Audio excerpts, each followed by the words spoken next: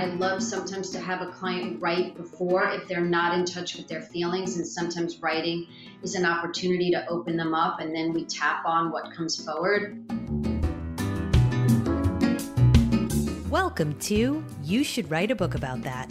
I'm your host, Kim O'Hara, a book coach with a story inside, and I am interviewing fascinating people from all walks of life with a story to tell. Do these folks have a best-selling book in them? Stick around and find out.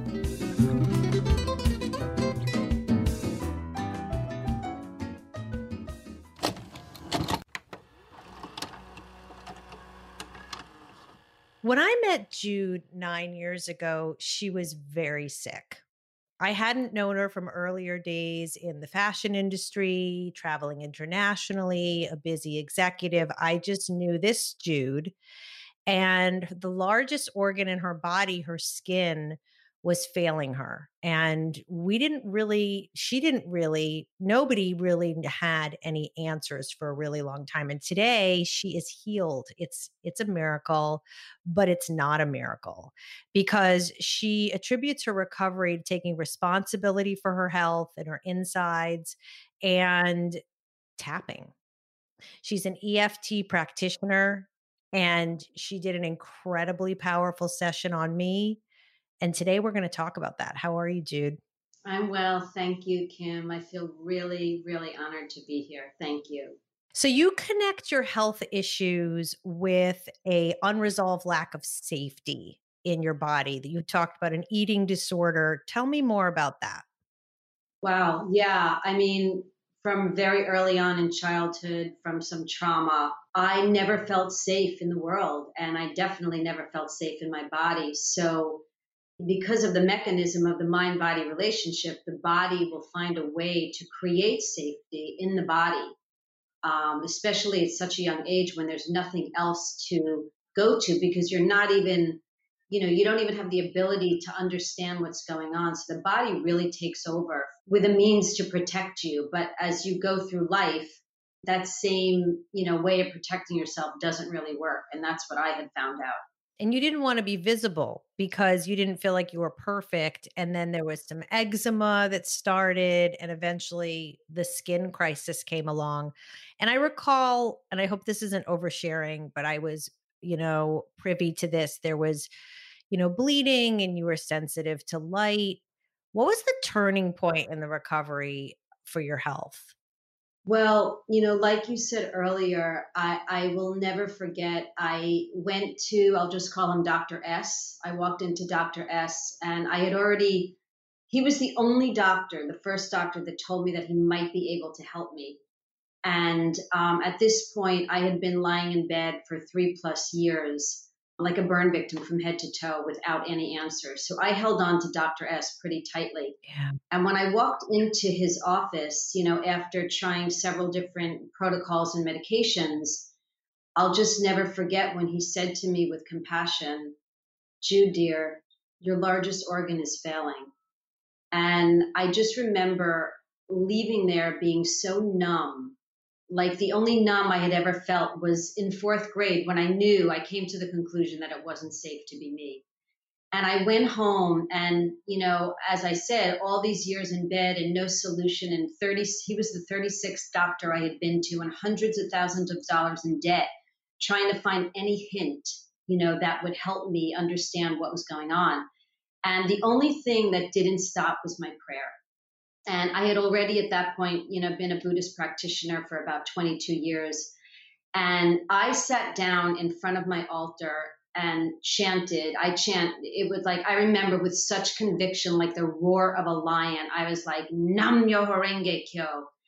And it was as if all my unanswered prayers culminated in that moment because my life depended on it. I had nothing else. And right after that, I came to this understanding that I have to choose me. I have to fight for me. Like my life is worth fighting for.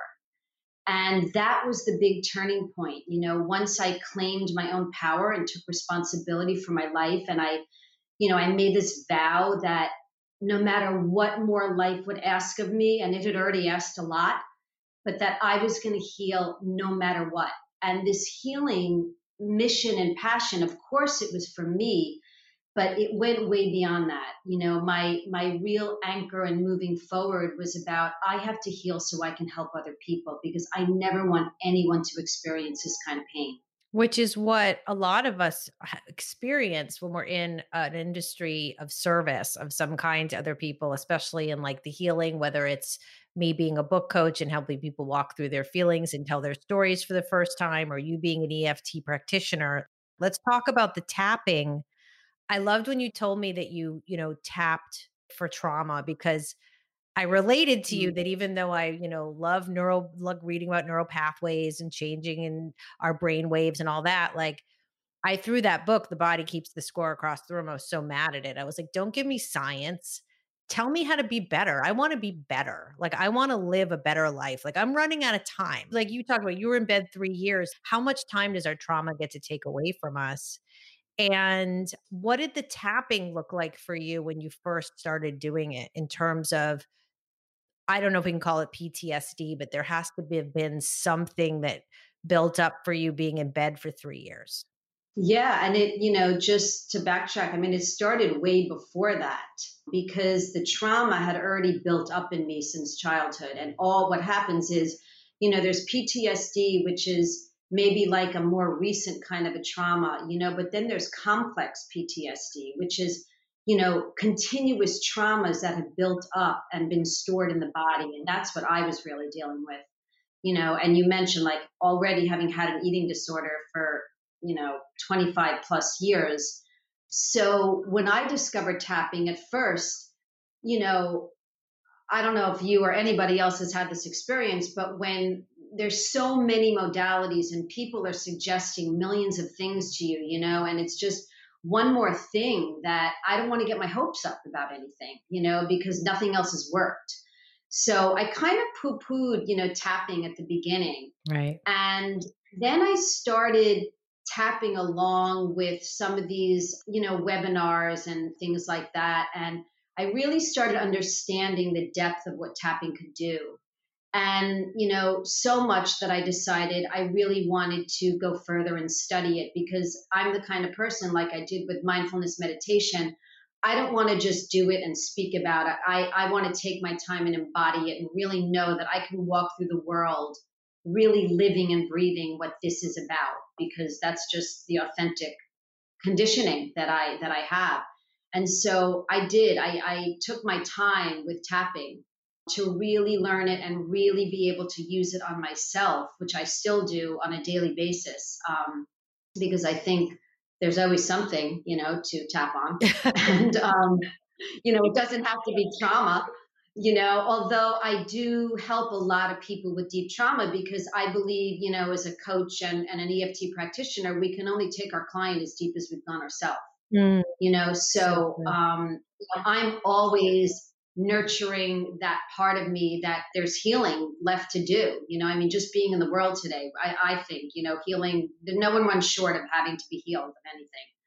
So, yeah, I just started to really, really unravel all the connections between the skin and the body and really tapping. It's not about getting rid of whatever the condition is. Tapping is really more about neutralizing and releasing the stressors that the body holds on to that are stuck in the energy system.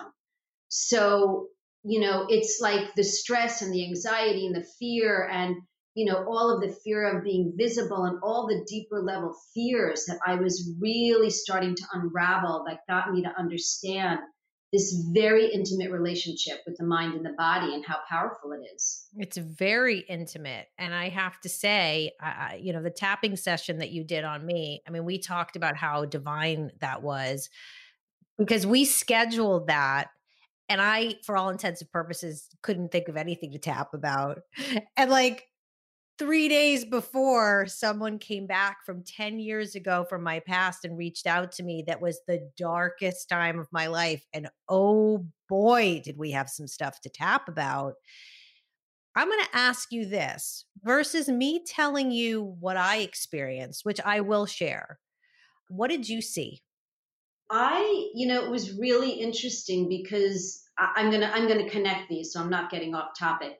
The beauty of tapping is that it is such a gentle approach, because there's so many ways that we can invite ourselves to heal, in a session. And again, tapping is so great because there's so many different modalities that, let's just call it like emotional first aid, where we really want to get the client in a place to understand if they can even hold the experience of what they don't even know that they can hold. Right. And I think that that's what unfolded for us. We started with what was coming up for you, and then there's always this process of checking in and using the client's words. And I was really able to see from just observing you that there was some deep and powerful things coming up. And if you recall, we backed off from saying those words, and then we just went in with a little more gentle approach to just, remember, like, we contained it. Yeah. So it was even too much to talk about. So it's a very nuanced, subtle, but very powerful way. And that's what I experienced with you. And as soon as we contained, the level of upset or discomfort that you were going through, we just gently contained it. And then we just tapped on what was available to you at the time. Right. And I have to say that I have been to therapy for trauma and stopped going because I felt like I had reached the end of that modality. Now that's not forever. Someday I might go back to therapy for couples therapy, or something else might come up, or an up level. But what I loved about our session was the following things. I love that I could feel the energy that you speak of moving around my body. So first I was mentioning to you that I was burping, and I could feel the bile coming up with like the voice. And then when we got into some deeper stuff, I could feel it in the gut. And, and then my head felt bad. Like I was gonna, and that's when we contained it. When it started to go into the head space, you were like, yeah, no, because it felt like I was this like little kid, like enraged, when little kids get enraged, it's all in their head. But the reason why I brought up therapy was when I used to leave a therapy session where there wasn't limits, you could just go wherever you needed to go for 50 minutes, and you were just 1,700 boxes of tissues and you're just swollen. I'd be done for the day. There'd be no going back to work. It would be awful. It was awful. I felt awful a lot of the times. And maybe that's the point of that kind of therapy. But with you, I felt elated. I felt contemplative. I felt hopeful. I felt a little sad, but I was able to have the rest of my weekend. And that to me is the kind of modality I need. I don't want to be gutted for 4 days. I just can't do it. I have too many other things in my life I want to do. So that was really powerful for me to experience. And I feel like there's a lot of people out there that can benefit from this. Are you an aspiring author burning to write a book? We would love to help you at A Story Inside. Head over to astoryinside.com. That's ASTORY inside.com, where you can receive surefire tips, my weekly newsletter, and an opportunity to speak with me about going from desire to yes with that book. Time is of the essence, people. And now back to our great guest. We talk about writing on this show, and you wrote this book, Cracked Wide Open. What are you going to do with this book? What are you going to do with these stories? Because you have way more to tell than you're going to get in on our 17 minutes here today. Yeah, yeah, thank you. I mean, and I really appreciate you sharing about the session, and just to comment on that again, that's the gentleness of it, because as we know, our lives and all of these experiences there's so many layers to it, and the goal is never to make somebody have 20 boxes of tissues and cry. The purpose is really not to have tears at all, if possible, and so, it's just a slower process when there's deeper level experiences that are there. So I think that sounds like what you experienced. And what am I going to do? I'm still revising and writing, because when I wrote that in 2014, I was really in it pretty deep in my experience, and which is probably why nothing ever came of it. And now that I'm not in that experience, I can really write it from a hindsight perspective and all my learnings and the things that I've used to create the way I live my life today and the way that I serve today. So I'm not sure. I'm more into, for the moment, I'm gathering all of my poetry, which was also used. That was my writing modality for my healing. And I do, teach an expressive writing group to women with mental health issues. I don't know. I just know that, I mean, I shared with you about a few weekends ago, I took this, personal power story, and I'm in the process of really integrating everything I have, from sharing my story in a video to writing about it. So I don't know, Kim, maybe you'll help me with that at some point. I hope so. And I think that you made a really good point. Sometimes it's, some people can write books really successfully and be in it in the moment. I think it depends on, and I'm not saying you're not a skilled writer, but I think it depends on their abilities as a writer to be in the moment, but also put their writer's hat on. And for a lot of people that have never written books before, it's very hard to do both of those things. It takes like a lifelong skill. And sometimes I even struggle with it, but I could say now I'm probably getting better at it after 30 years of writing. It's very hard to do. So waiting a little bit is sometimes a benefit for first time authors. And I love that you have a writing group for women with mental illness.